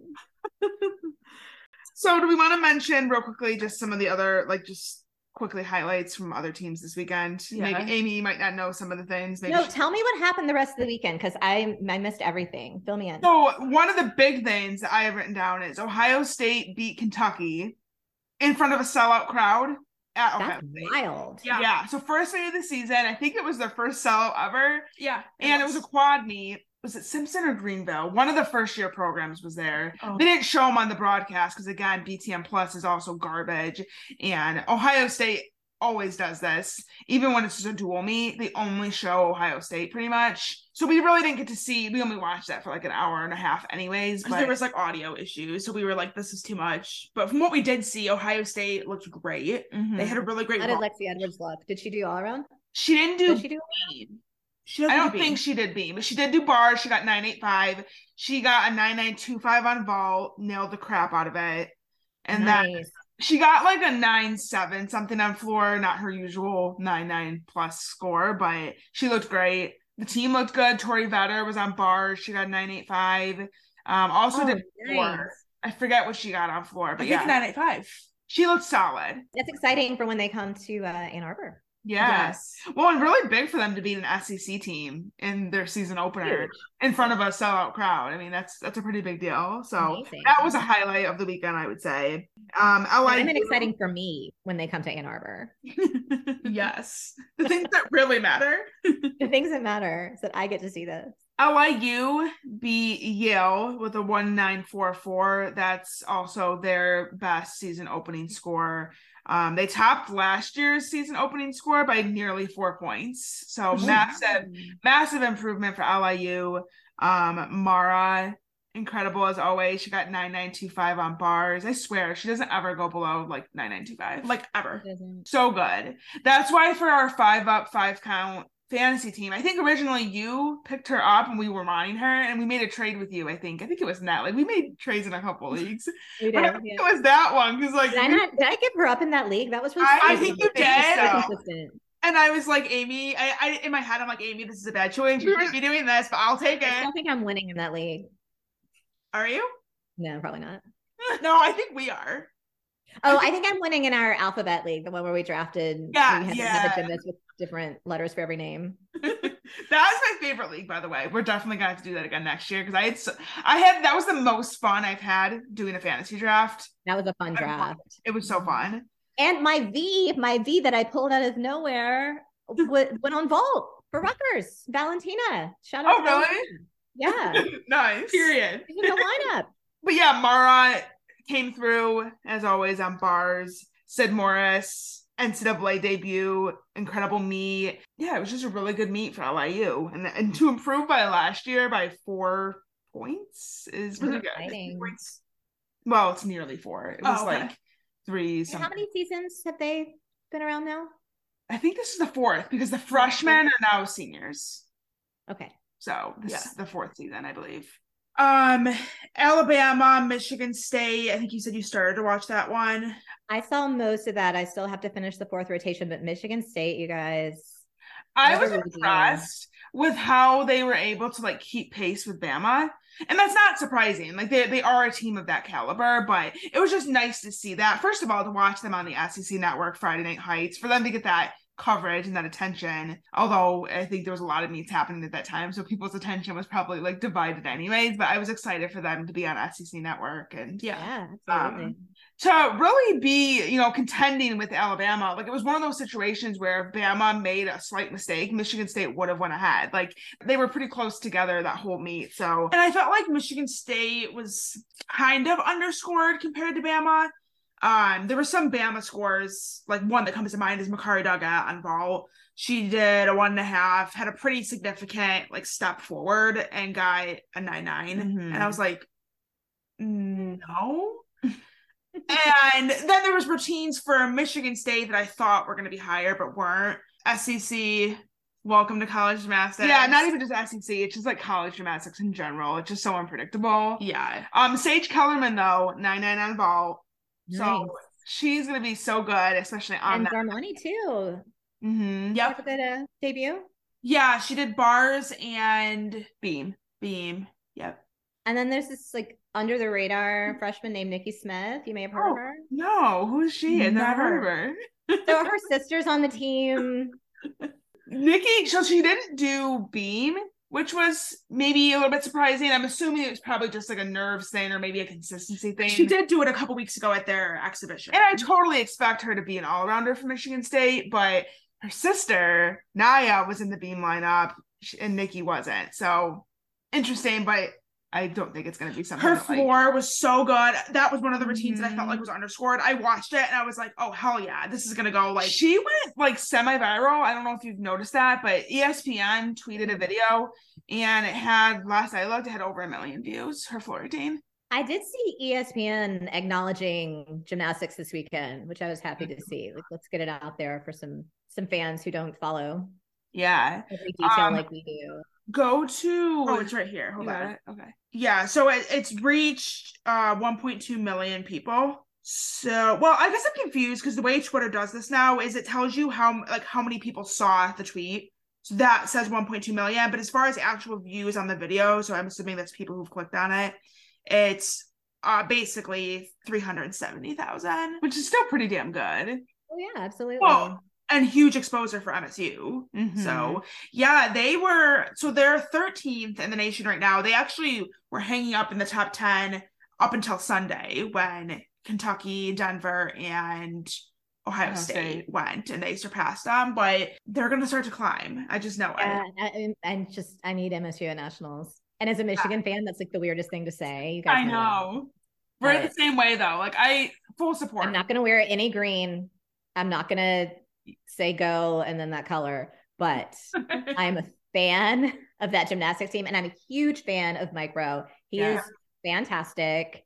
He's really putting together something special there. Yes. And if any of your listeners are planning to come to the meet in East Lansing on January 22nd, DM me, because we're going to try to get a group together. Didn't Mike Rowe tell us that we'd be VIP? Was that he messaged us on Twitter or something? Or was it you? I forgot. It was one of us. He basically said that we could be VIP at all the meets this season. All the meets. No, I just DM'd him. I DM'd him to congratulate him on the meet at Alabama and told him that we were bringing a group, and he said to give him a list of names for the pass list. So if anybody's coming, DM me. Oh, so he wasn't actually joking about VIP. I don't know if that means VIP or I don't know what that means. I don't know either. Whatever it means, we want a big group of people there to cheer on both teams. So yes. Let us know if you're coming. Tonight, let's go. Unite. Let's go. Yeah, I was like, we're coming and we're going to be loud. So don't make a liar out of me. We need a group there cheering. So I think one of the highlights of the night was obviously, as expected, Utah and Beam. They're technically not the number one ranked team on Beam, because we have Oklahoma, Denver, and Mizzou with a 49.525, which Denver and Mizzou is surprising to me, which we can get to that. We can talk about them in a second, but just Utah was like the number one Beam team all season. And I still think they're widely thought of as the number one Beam team. And we saw, for good reason, why at this meet. They were phenomenal. Oh, yeah. But technically, as of right now, they are the number 2 team. At least that's how it stands currently. And it was so nice to see Abby Brenner in her Utah debut. Just did vault and bars. She told us that she is going to do floor at some point this season. We don't know when. She hasn't done it yet. But when she didn't do it at the Red Rock preview, we messaged her and we were like, I'm like, who do I need to fight? Excuse me? Like, why are you not doing floor? And she said, I am going to be doing floor. Calm down. She didn't actually say calm down, but that's basically the sentiment was calm down. I'm going to be doing floor. So excited to see her. Her vault was so good. She pretty much stuck. Have you seen it yet, Amy? Have you seen it? I haven't seen a single. I tried to watch this on the plane on the way back because the Wi-Fi was really good going out and it was not coming back. So it kept freezing. And well, watch Abby. I didn't want to throw a temper tantrum on the plane, so I had to turn it off. Well, watch Abby's vault and let us know what you think. I feel like it's better looking than it did. It looks better now than it did at Michigan. Like her form in the air is better. I think her landing is good. Her landing has always been good, but the vault just looked cleaner. Didn't score as high as I thought it would. I think it was a 9.875, which is still a good score, like no doubt. But I was expecting at least a 9.9 for that, and so a 9.87 came up, and I was like, "Oh, interesting," because it was cleaner, in the air than what we typically see. I haven't seen any scores from that meet. Were they accurate or were they low? So that was actually a point of discussion on Twitter. I think LSU scores could have been a little bit higher. The judges, obviously it's home meet for Utah, so I think the judges were kind of favoring Utah a little bit. It wasn't like super egregious or anything. Like there wasn't anything that was like super obvious, like underscored or anything. But I think, if you're apples to apples, if you're trying to compare the teams, I feel like they probably could have scored LSU a little bit higher if they were being fair. But Utah was the better team, in my opinion. Like, even if you did raise some of LSU's scores, I still think that Utah was the better looking team. Aaliyah Finnegan looked really good. Obviously, we saw her do all around at, what's LSU's inter squad called? I wanted to say Meet the Tigers, but it's not Meet the Tigers. Whatever it's called. Oh, Gym 101. Like LSU 101 or something? Yeah. This was my number one prediction for the season is that Aaliyah is going to have her absolute breakout season and establish herself as a star. It's already happening. She got, do you want to know scores or do you? Yeah, sure. She got a 9.95. Well, actually, let me pull it up so I don't have to remember from. Oh, what? How do I? That's it. That's the all around. Well, I know, but I want to see her breakdown. Well, she won the all around. She won the all around. Nice. A 9.95 on floor, career high. Beam, she got a 9.9. Bars, she got a 9.75. But it was still a good routine. And then vault, she had a really nice vault. She got a 9.85, which I actually felt could have been a little bit higher. I would have been okay with a 9.9 for that vault. I'm interested to see her scores at home. Yes. I think I don't know. Like she was when I was drafting for fantasy, I had her like with an asterisk, like draft way higher than last year would indicate. Yeah. And picked her up a few times. Like I think I'm really anticipating big things from her this year. Mm-hmm. I agree. It's going to be a breakout year for her. KJ Johnson did Beam. Like, what? Yeah, I know. Plot twist. She was in the Beam lineup. She got a. How did it look? I don't remember. Honestly. It's not like me. Well, I told you before we started recording, I was having anxiety the whole weekend. So I think that was when like my anxiety was starting to build. So I like blacked out during her Beam routine. She got a 9.725. So it must have been like, it was an okay routine. Bryce Wilson was also in the Beam lineup. Was Kai? Yeah, she was the leadoff, 9.7. Okay. So a little bit shaky on Beam.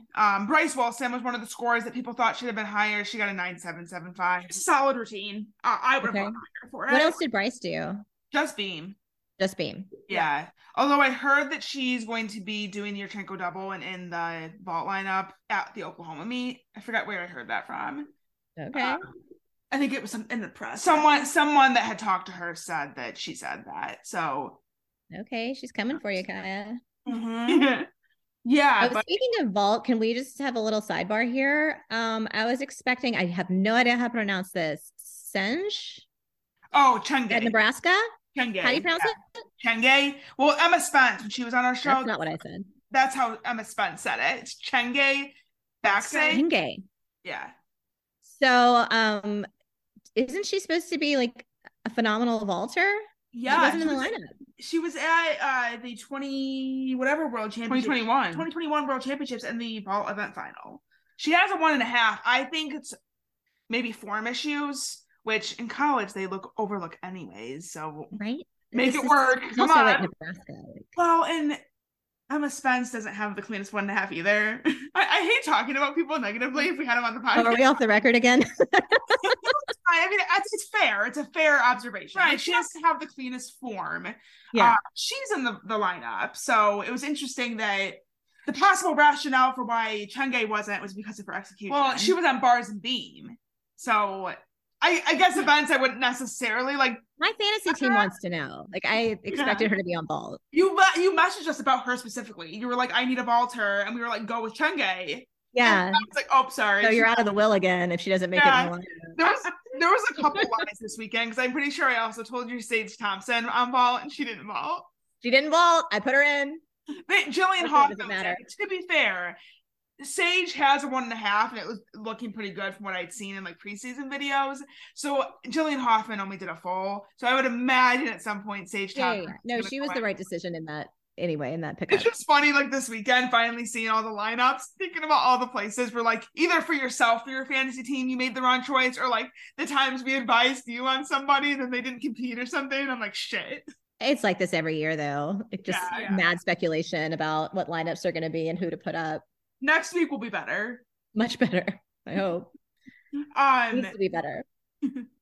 That was really everything I think from LSU Utah. Unless you have anything. No, nothing else happened there. Grace McCallum fell on vault, her 1.5. Jaden Rucker fell on 4.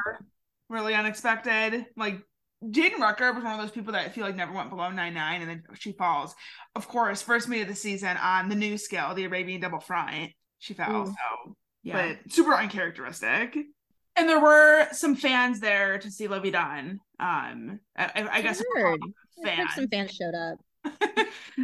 Looking at pictures, there was like they had like a cutout of her from the ESPYs. It was a picture of her from the ESPYs and it was cut out. Yeah. And they had a pretty big crowd. So I don't know where those people came from. I don't even know how they got tickets. Like that many people all got tickets. At Utah, right? Isn't that like a hard meet to get into? Yeah, it's a hard meet to get into. So I don't know how they managed that, but they did. And then we're standing outside ready to harass. So somebody said in one of the comment sections that was all the boys at their high school could talk about that week was like Livy coming to town and they were going to go see her, and whether that means like they actually got it together to get tickets or were just the rabid testosterone laced idiots outside. I don't know. But as the mother of a teenage boy, I can tell you that somebody's head would have been knocked around if I saw him behaving like that, and not just being a fan. Like, you can be a fan, you can think somebody's pretty, you can admire them and want to see them. Like, we do that with, you know, with celebrities all the time. Yeah. But being disrespectful to the other athletes, being obnoxious, it's just really about respect. Like, don't act like that. You look like an idiot. You're making yourself look bad. Well, and I had heard somewhere at some point that she did go over and take some like selfies with them in the arena before she left. So it sounds like she did give them some acknowledgement, some attention, and then they all went out back afterwards anyways and just screamed at every single person that came out saying shit like, "You're not Livy," or "Where's Livy? You're not Livy, but you'll do." They said that to Jillian Hoffman, apparently. That's just, ugh. Yeah. I mean, oh my gosh. The whole like boys will be boys argument infuriates me, especially as a boy mom. Mm-hmm. Like, yeah, boys will be boys because nobody tells them to cut that shit out. Right. And that is a culture issue that needs to be addressed. And Livy has every right to have her social media and do her thing and not be harassed, and her teammates and the athletes that are on the other team don't deserve any level of harassment whatsoever. Yeah. Because she's there. It's just, I just think it's ridiculous behavior. It's got to be anxiety inducing for everybody there, like all her teammates. Just knowing that they have to like walk out past all those people, God knows what they're going to be saying. Right. Well, that's the thing. Like, they can, if they're there for Livy, that's fine. But like, leave the other people alone. Yeah. Don't subject people to your crazy bullshit. Unwarranted. Like, they didn't ask for this. They didn't ask for you to like talk to them and make comments. Not the disrespect. Yeah. Act like they're less than, not Livy Dunne. And also something else I want to say just real quick while we're on this note. Some people, not people in the gymnastics community, but just like people online, act like Livy Dunne has this really like provocative social media. But when I literally went and looked at her social media last night, and like, sure, there's some stuff that maybe is more provocative in nature than some of her than other people would do, but I feel like it's not anything abnormal for what somebody her age would be posting. I would be posting those things if I looked like Livy Dunne.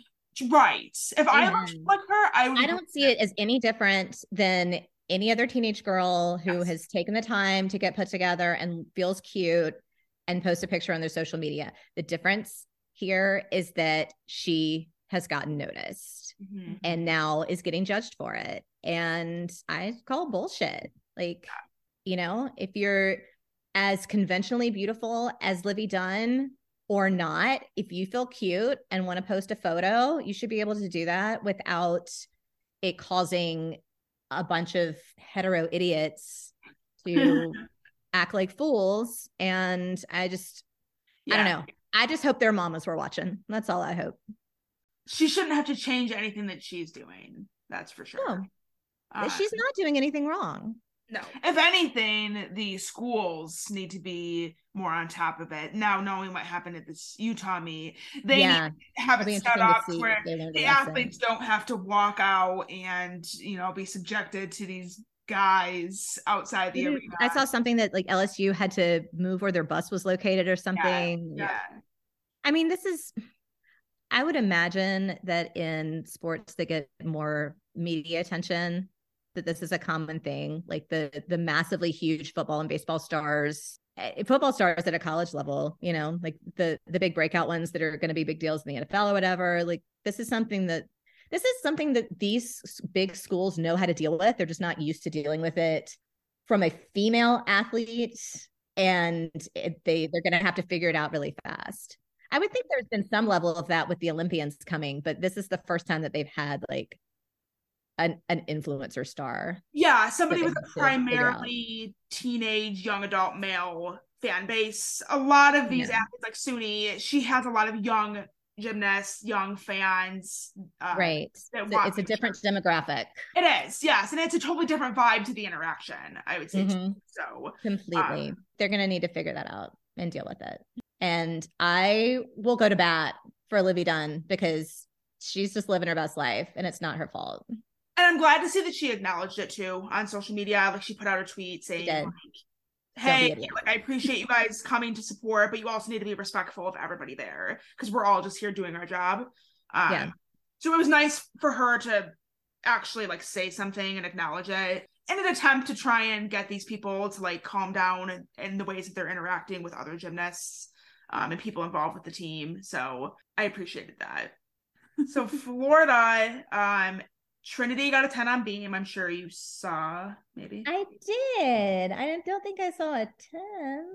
I did not either. I saw like a 995. 995. I saw a really nice routine. It was a great routine. She does a front toss, kind of like, I guess like a laid out front toss. And she did have like the slightest check on. That's a new skill for her, I think. I think it is. Yeah. So, yeah, it was a 10, but it wasn't really a 10. We all talk about this, right? The athletes don't want to be given 10s that aren't 10s. Right. They don't want that any more than we want to see it as fans. Yeah. They want to talk about it. A 10 should be a really big deal and it should be deserved. Yes. We also had Kayla DiCello in the all-around. She did vault. Exciting. I was not expecting. Only a full. She's expecting to have a 1.5 later in the season, but she was the all-around champ at this competition because Trinity did not do floor, so Trinity wasn't a factor for the all-around. But yeah, Kayla did really good. We saw Morgan on bars and beam. Bars, she had a really scary fall. She like peeled off the bottom of the bar and landed on her back. Yeah. Yikes. And beam was really wobbly too. She didn't actually on bar. I don't think she finished her routine. She didn't. She was struggling a little bit, and then when she came off, that she just saluted, and that was the end of it. And I didn't know if they were going to pull her from beam or not. They ended up letting her go, and she hit the routine. She didn't have any falls, but it was a little bit of a shaky routine, so definitely not the start. Morgan hurt. So what do you make of that? She hasn't competed in a long time. Yeah. So that's what I'm thinking. I think it's just nerves. Yeah, she's looked really great in all the preseason training stuff that we've seen. So I think she'll be fine. I think it was just like competition jitters. Yeah. And not competing in a really long time. Hopefully they give her a chance still in the lineup next week. I hope they don't just like take her out because she, had a mistake. So, but she's good at that. Really good. She stuck her vault. Let me pull up the scores. How many did she do vault and floor? Yes. And then she exhibition beam. Okay. So Florida as a team has the second highest score in the nation. It's a 197.750. And of course now it's frozen. Hello. Hold on one second. A 9.9 on vault for Rachel. And then floor she got 9.925. Yes. Yeah, 9.925 on floor. Won the event. So, and I think also good for her. I might be making this up. I want to say she got a 9.925 on beam in the exhibition spot. I kind of feel like I remember that too. Or maybe it was a 9.9, but she did good on beam. So I can see her getting into that lineup. I'm very invested in the Georgia transfers. How did Victoria Wynn do? She was good. Good. She got a 9.9 on uneven bars and a 9.9 on floor. Yeah. Okay. So beam is another event that I kind of expected her to be in the beam lineup, honestly. They have so many options. They had some different, like they had Peyton Richards. The depth is insane. Yeah, they had Peyton Richards in the beam lineup, which I would never have guessed. Lori Brubach was on floor. So yeah, Brie Edwards was on vault. So they had like several people that like you would not normally expect to see in that lineup. And I think by the end of season, they won't be in the lineup. Yeah.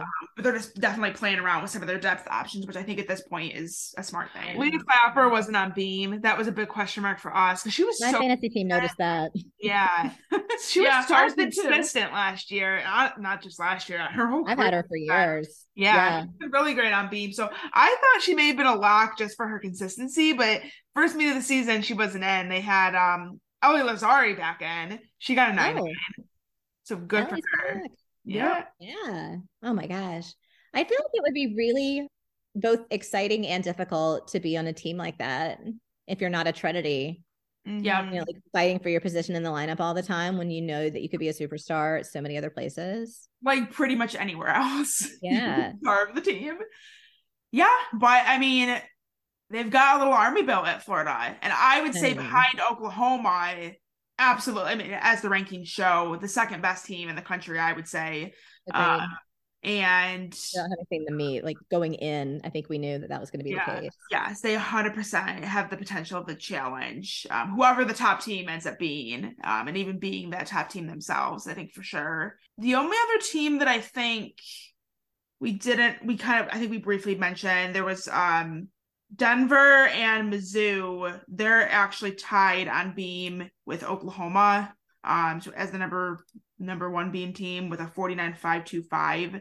We watched Mizzou and we texted you, but we'll say it here for the podcast as well. Amari Celestine did not travel with the team. We had some suspicion that maybe she was injured because she only did bars at their exhibition, but like the couple of days before they left for the meet, she was doing a 1.5 on their story, and she did floor, so she was like fine. She was fine, and then she didn't travel with the team. Maybe she's just sick or something, and that's what I'm hoping for. Like maybe she wasn't feeling well. Fingers crossed for that. That would be a big loss for Missouri if they lose Amari Celestine. So it definitely would be.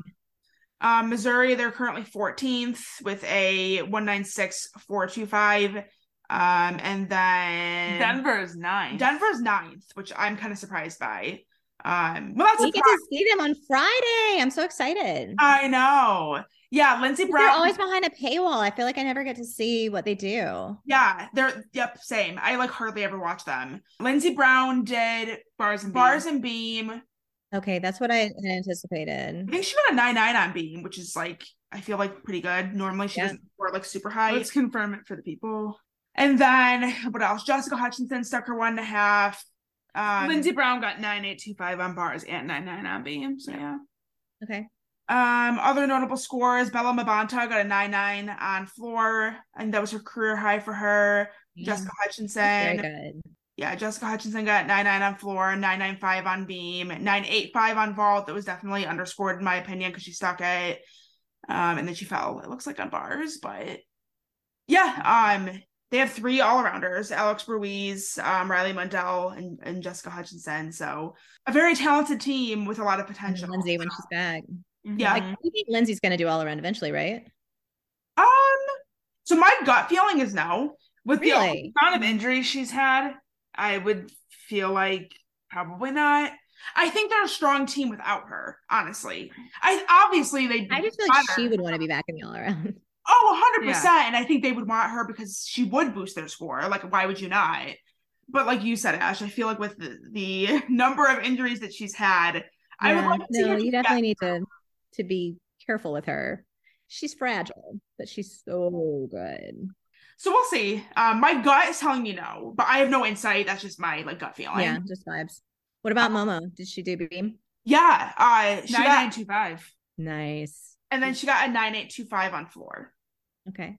So looking good. Cool. That was pretty much all the notable scores there.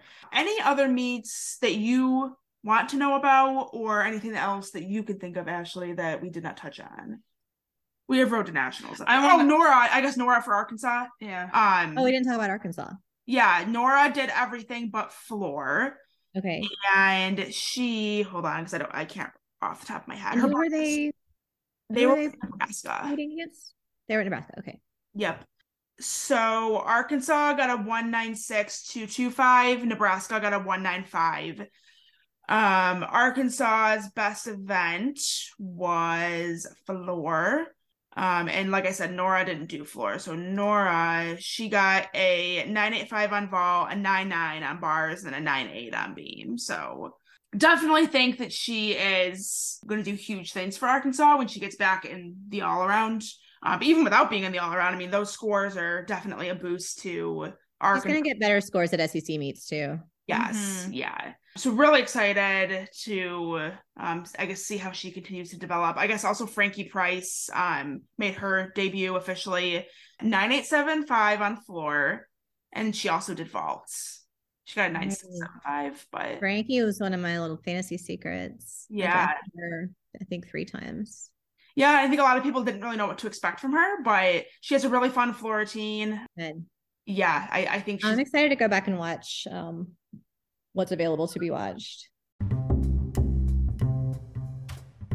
That does it for this week's episode and week 1 of college gymnastics. Of course, we have to say thank you to Amy for coming on despite being jet lagged from her trip home. We legit spent like 3 hours recording this podcast and then also stayed on for like 3 more hours after the fact and kept talking. Yeah. So we were somehow able to get this to be under 2 hours, or at least around the 2-hour mark, which was a miracle. So Amy, we appreciate your time and we love you. We also want to thank our Gold Level Patreon supporters. So a big thank you to Amy M, Emily B, Kathleen R, Lucy S, Becca S, DFP, Blake B, Cookie Master, Faith M, Kristen R, Lori S, Sabrina M, Amy C, Erica S, Milan W, M, Derek H, Abby M, Martin, and Jasmine C. Thank you all for continuing to support our show each month at the highest tier level. We appreciate you all so, so much. Next week, we should be back with another episode. We're not 100% sure yet based on our schedule.